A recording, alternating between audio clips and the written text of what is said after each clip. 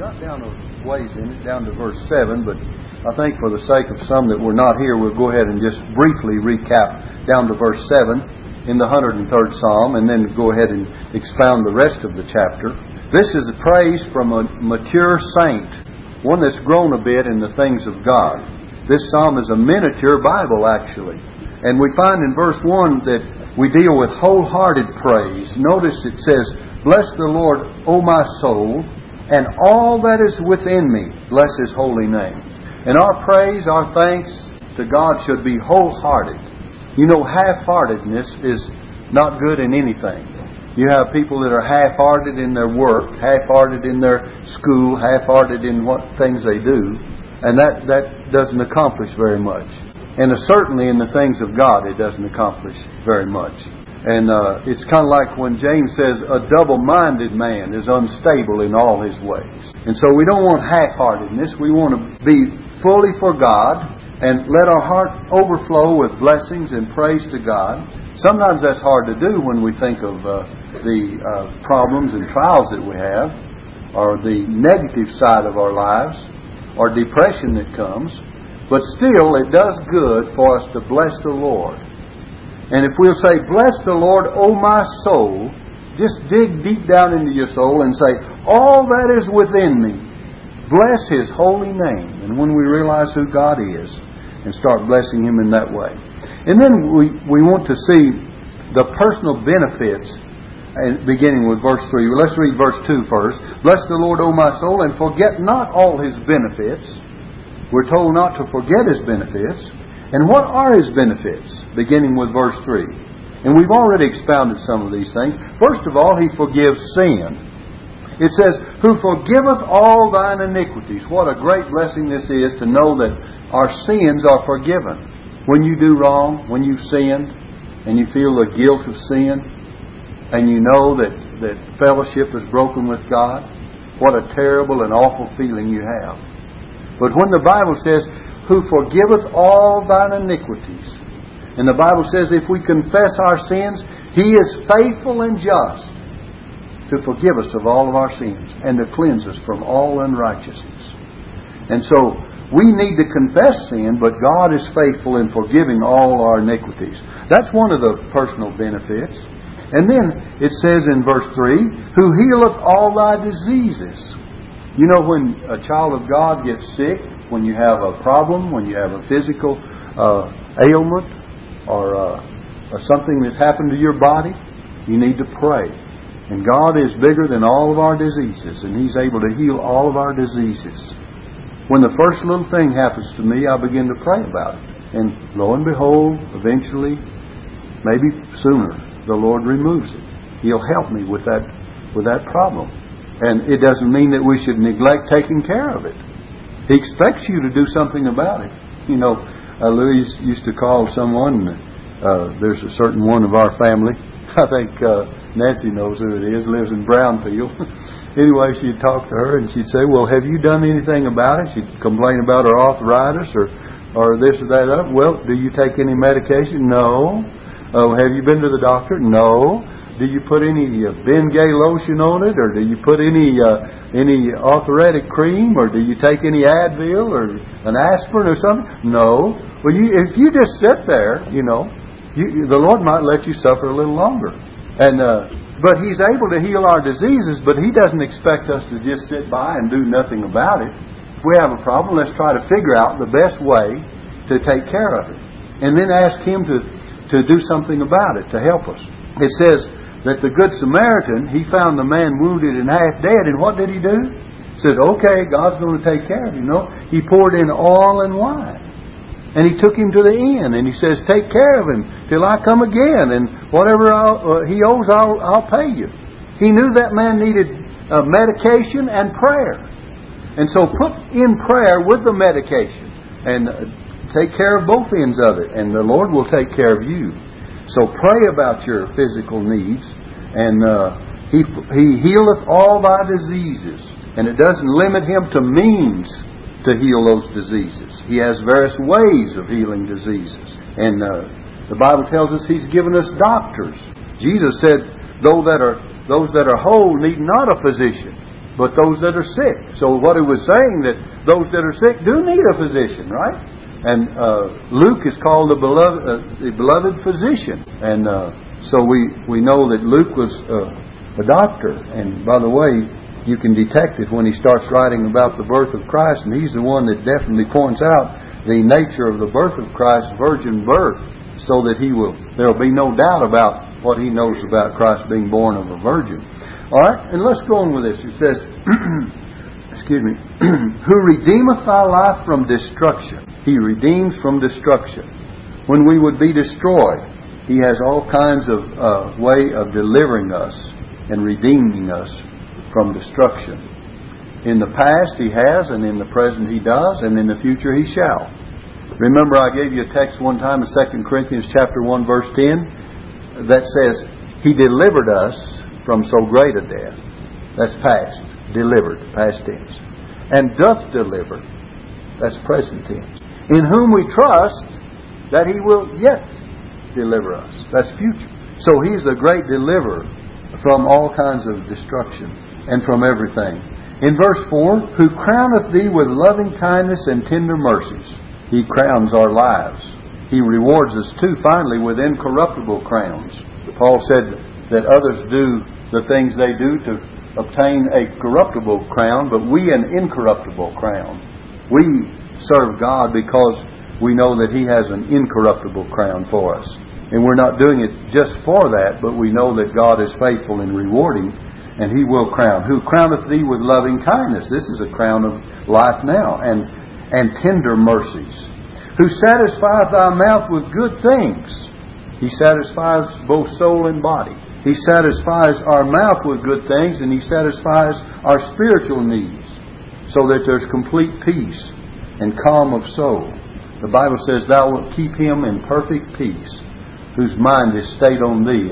Now listen, because he trusteth in Thee. You see, it's by faith. So let's keep our mind stayed upon God. Let's keep our faith in God, and then we'll have that perfect peace that, as Paul said in the New Testament, passeth all understanding. And look at this, verse 5. So that thy youth is renewed like the eagles. You know, everyone through the years has been looking for the fountain of youth. But God is the only one able to restore you and to restore your youth. And that doesn't mean that the process will be completely changed, but it does mean that He will completely give you the strength as it is needed. And it says that thy youth is renewed like the eagles. So that there will be a renewal in your life as you go along. Even though you grow older, there will be the renewing that God gives.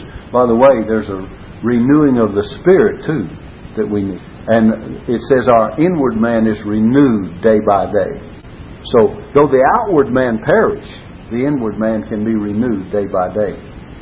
And then let's go on. It says in verse 6, The Lord executeth righteousness and judgment for all that are oppressed.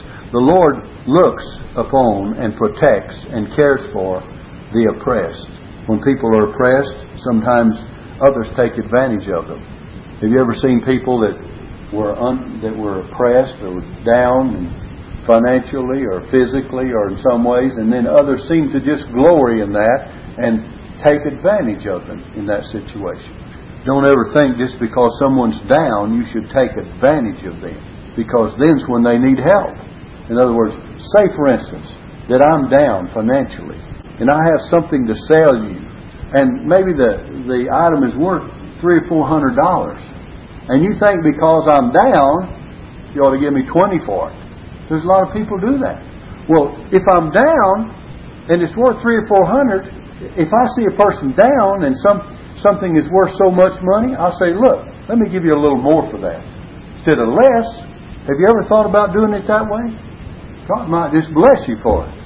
It's an opportunity for you to help them without making them feel bad. And they can say, well, no, I just only want it what it's worth. And then, of course, the item may be sold in for $200 or $300, which is good for them and you both. See? And God has blessed you with something that was worth the money, and He's given them something that probably they couldn't have sold otherwise. But to expect to find, I've heard people brag about how great a bargain. It was a steal. Well, probably that's what it was too. See, there's a way of doing things. The Lord executeth, look, righteousness and judgment for all that are oppressed. Now, if the Lord does that, we ought to take an example from the Lord and learn how to treat people that are oppressed. In verse 7, He made known His ways unto Moses, His acts unto the children of Israel.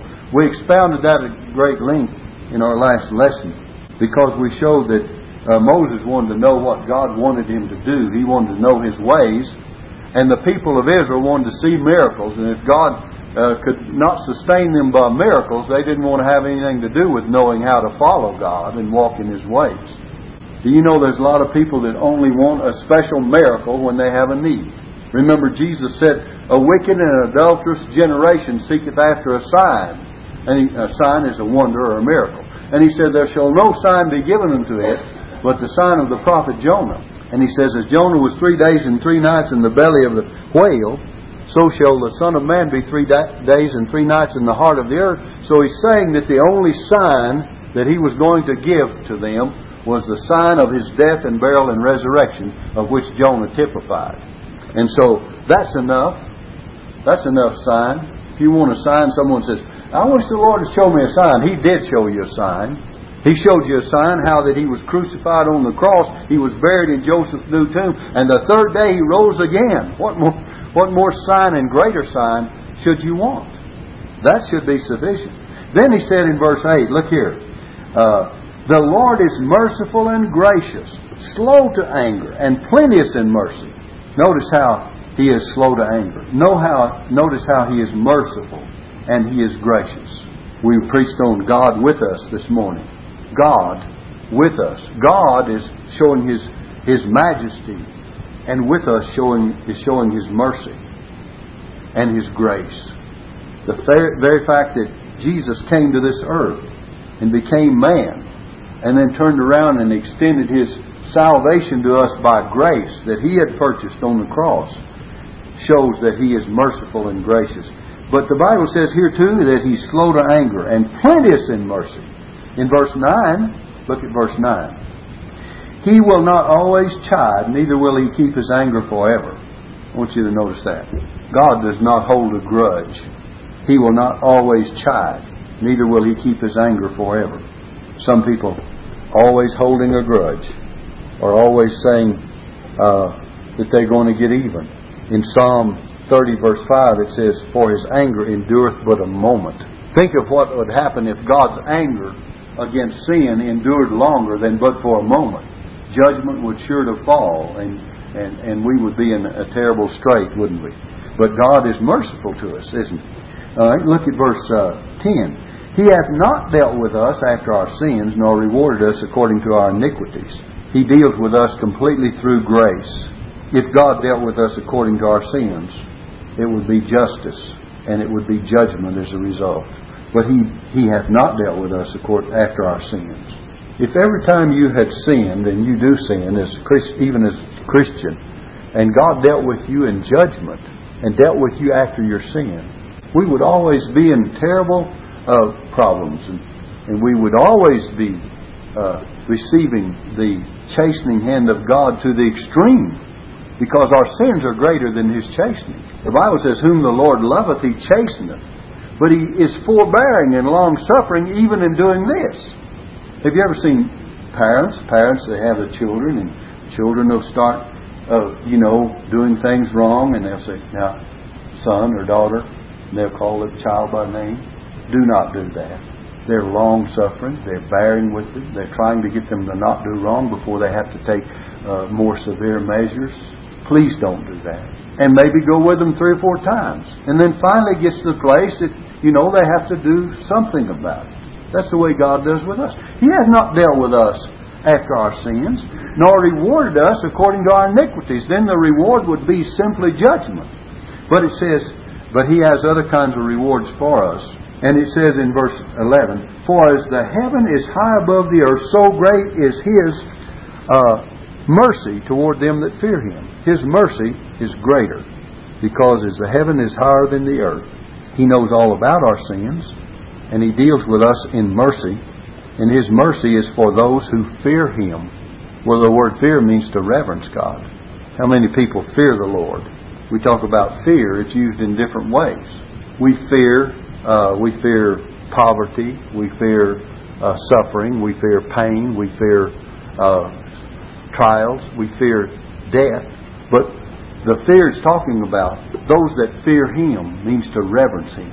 Those that see that He is God and we're man, that we're human beings, that we are sinful, and that we reverence Him. And if we come into God's presence, I mean, you've seen movies of where there would be a king on a throne, and some of the old-time movies where they would come in and bow down before those kings, or they would stand silently before them, or sit silently, or kneel silently until they were spoken to arise, or whatever. Well, see, they're standing in awe in the presence of dignity, in the presence of power. Well, if that's true in earthly realms, how much more should you and I stand in awe at the presence of God, to them that fear Him? So God is the one that we're to fear. His mercy toward them that fear Him. And it's for those that fear Him. In verse 12, as far as the east is from the west, so far hath He removed our transgressions from us. He knows how to hide our sins. He has hidden our sins. The Bible says that He's blotted them out as a thick cloud. The Bible says that He has buried them in the depths of the sea. The Bible says as far as the east is from the west, so far hath He removed our transgressions from us. That's what it says here. The Bible says in another place that their sins and iniquities will I remember no more. Now God has the power to remember everything, but He has the power to say, I will not remember them against them anymore. You and I say, well, we will not remember, but we do remember. We have that old worm of memory that disturbs our mind. In fact, that's going to be one of the things that torments the ungodly in eternity. Remember the rich man? And Father Abraham said, Son, remember. What did he say? That thou in thy lifetime, he called him back to this life, that thou in thy lifetime receivest thy good things, and Lazarus evil things. But now he is comforted, and thou art tormented. Son, remember. The memory of the opportunities that people have is going to be a worm that will eat away throughout eternity. You're going to remember that you had an opportunity to be saved. You're going to remember that you had an opportunity to serve God. You're going to remember that you had opportunities in this life to do differently than you've done. So that makes this life more serious, doesn't it? That makes this life more important. The Bible tells us that we shall give an account of the deeds done in the body, whether they be good or bad. And we shall all stand or all appear before the judgment seat of Christ. So, God has the power to do away with our sins and not remember them, but that we have the power to remember, and He wants us to remember. And God can either remember or not remember. Isn't it great that God has the power to do the opposite of what He has all power to do? He has all power to remember all things from the beginning to the end. But He has all power to say, I'm going to dismiss this part of it and block it out, and I'll not remember it against these children whom I have forgiven of their sins. We can't do that, but God can do that. He says, I'm not going to hold it against them anymore. I'm going to put it out of sight and out of mind. And I'm going to bury their sins in the depths of the sea and blot them out as a thick cloud, and their sins and iniquities will I remember no more. And notice it doesn't say as far as the north is from the south, but as far as the east is from the west. So far hath He removed our transgressions from us. If He said the north, you could go to the North Pole and you'd catch up with them. If He said the south, you'd go to the South Pole and you'd catch up with your sins. But He says as far as the east is from the west. We have the saying that says, east is east and west is west, and never the twain shall meet.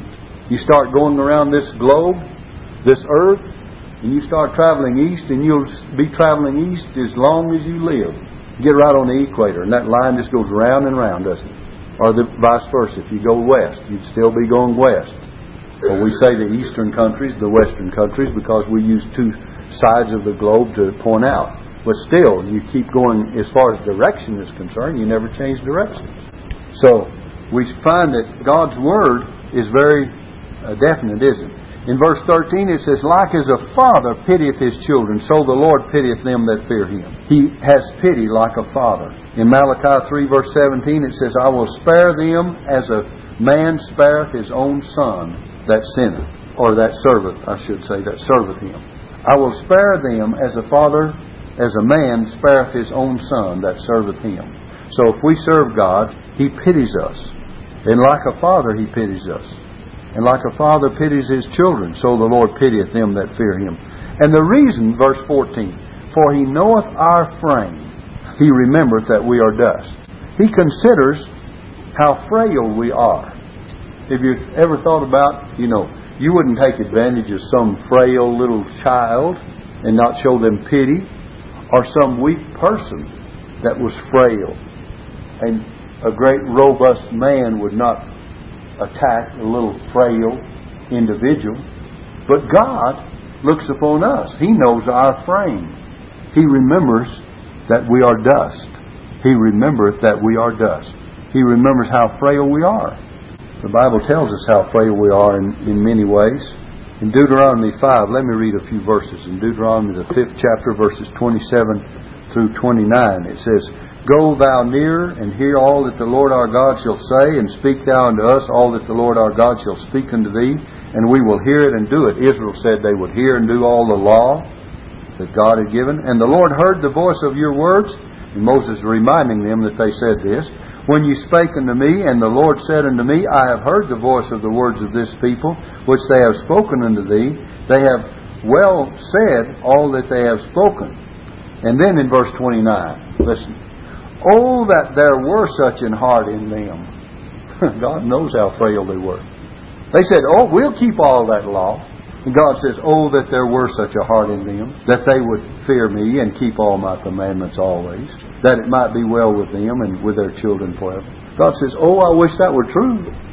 How often we've said, or dedicated, and promised, and vowed, and not kept it. But God knows that maybe we had good intentions. Remember old Simon Peter, he says, Lord, I'm ready to go with thee both to prison and to death. And Jesus said to him, Simon, Simon, Satan hath desired to have thee, that he may sift thee as wheat. But when thou art converted, strengthen the brethren. Simon Peter says, Lord, I'm ready to go. Jesus remembered how frail he was. He says, the devil's going to sift you in his sifter. Sift you as wheat. And when the wheat is sifted and all the dust and the chaff comes out, there'll be nothing left but the pure grain. And old Simon would turn out to be pure grain. And he says, when you're converted, strengthen the brethren. He didn't mean converted as to be converted to salvation. Simon was already saved. I heard preachers, say, well, that proves you can be saved and lost. If Peter hadn't repented and been converted, well, he wouldn't have made it to heaven. That's not even what Jesus was talking about. He had no danger of losing his salvation whatsoever.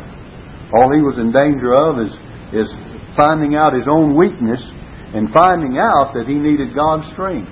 When thou art converted, when you've gone through all of this and you've seen that your strength was not enough and you had to depend upon my strength, well, then you strengthen the brethren and you tell them that you couldn't depend upon your own. And then let's go on with this.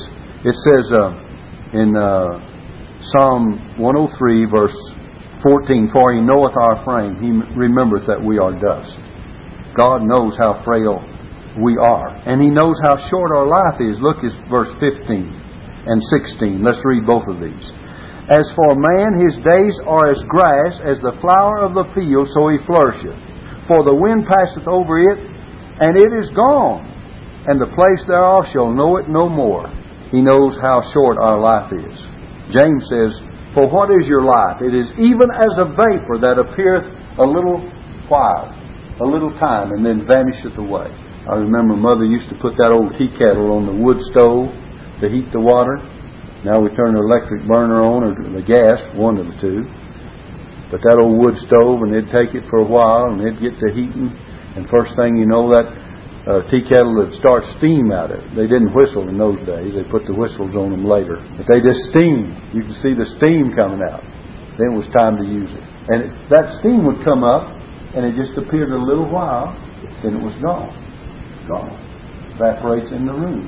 And man's life is like that.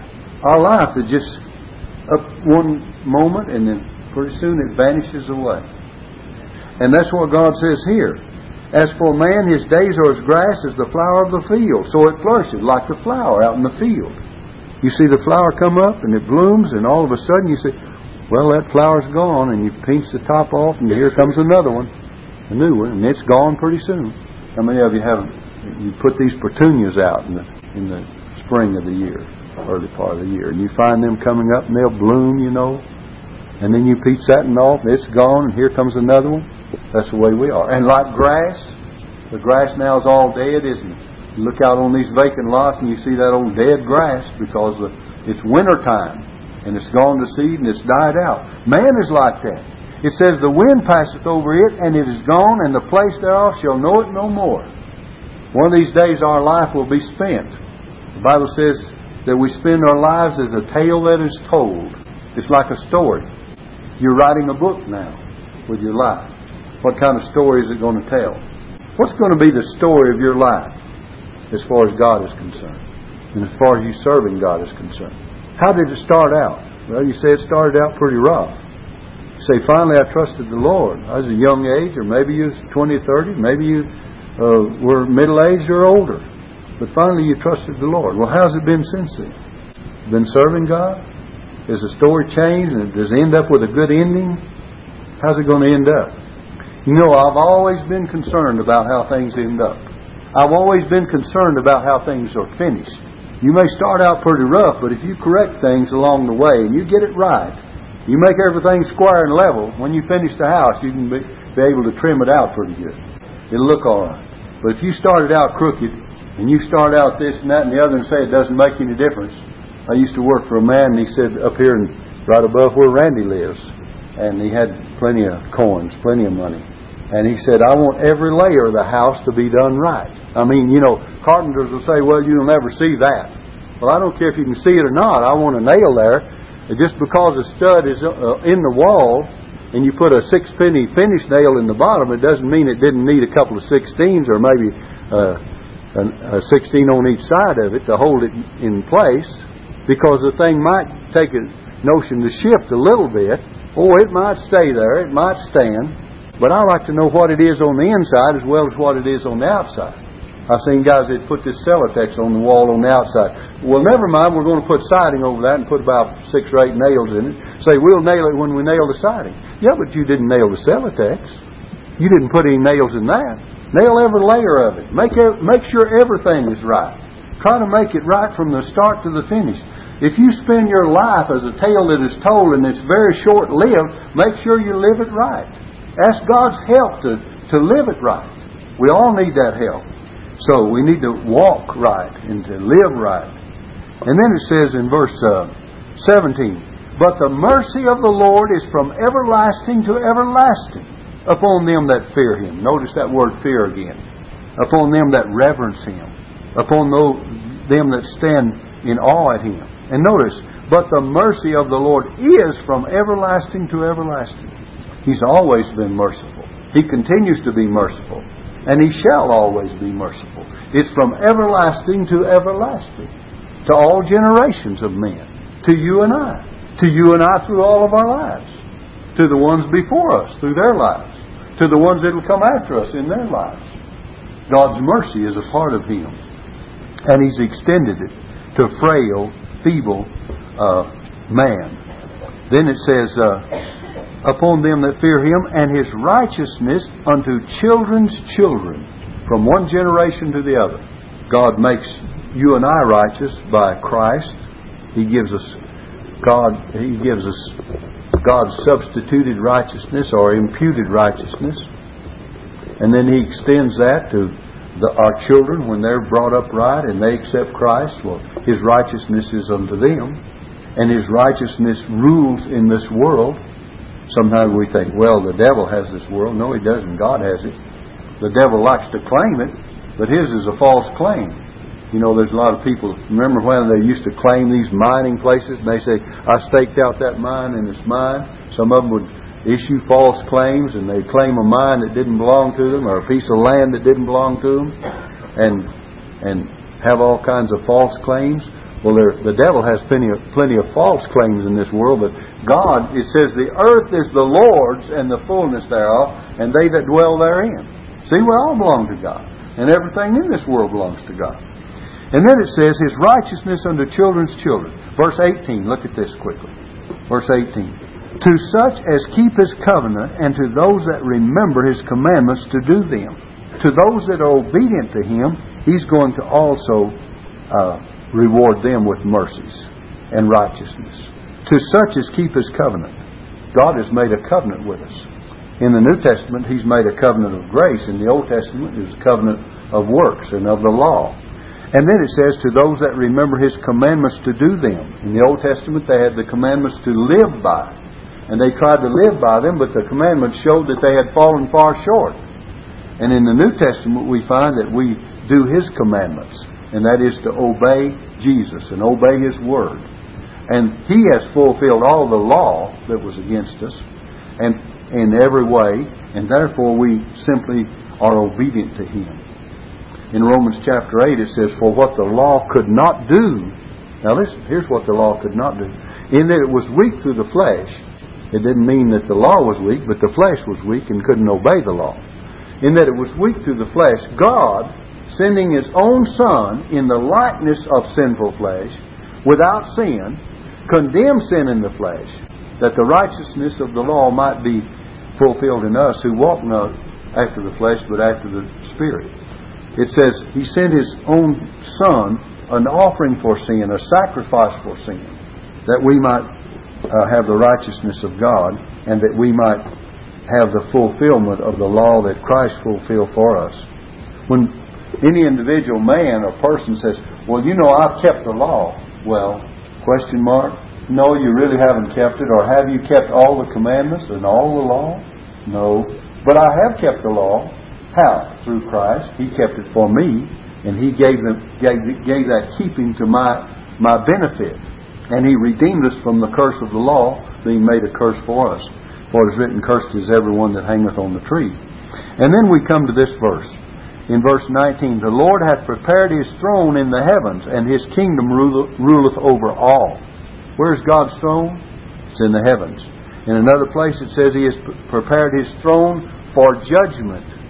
His throne is in the heavens, and His throne is for judgment. His kingdom ruleth over all. There will be a day that He will rule as King of kings and Lord of lords. In verse 20 it says, Bless the Lord, ye His angels. Even the angels are called upon to bless the Lord. That excel in strength, His mighty angels are admonished to praise the Lord and to bless the Lord. And then it says, that do His commandments, they obey Him, hearkening unto the voice of His word. If angels listen to the voice of God's word, how much more should men on this earth hearken to the voice of His word? Angels in heaven listen to His word. They take God at His word. They obey His word. They do as they are instructed. Well, then man is the rebellious creature, isn't he? He doesn't do as he's instructed. He disobeys God's word, and he rejects God's word, and he rebels against it many times. Then it says in verse 21, Bless ye the Lord, all ye His hosts, ye ministers of His that do His pleasure. Universal praise is called for. All ye His hosts, and ye ministered of His that do His pleasure.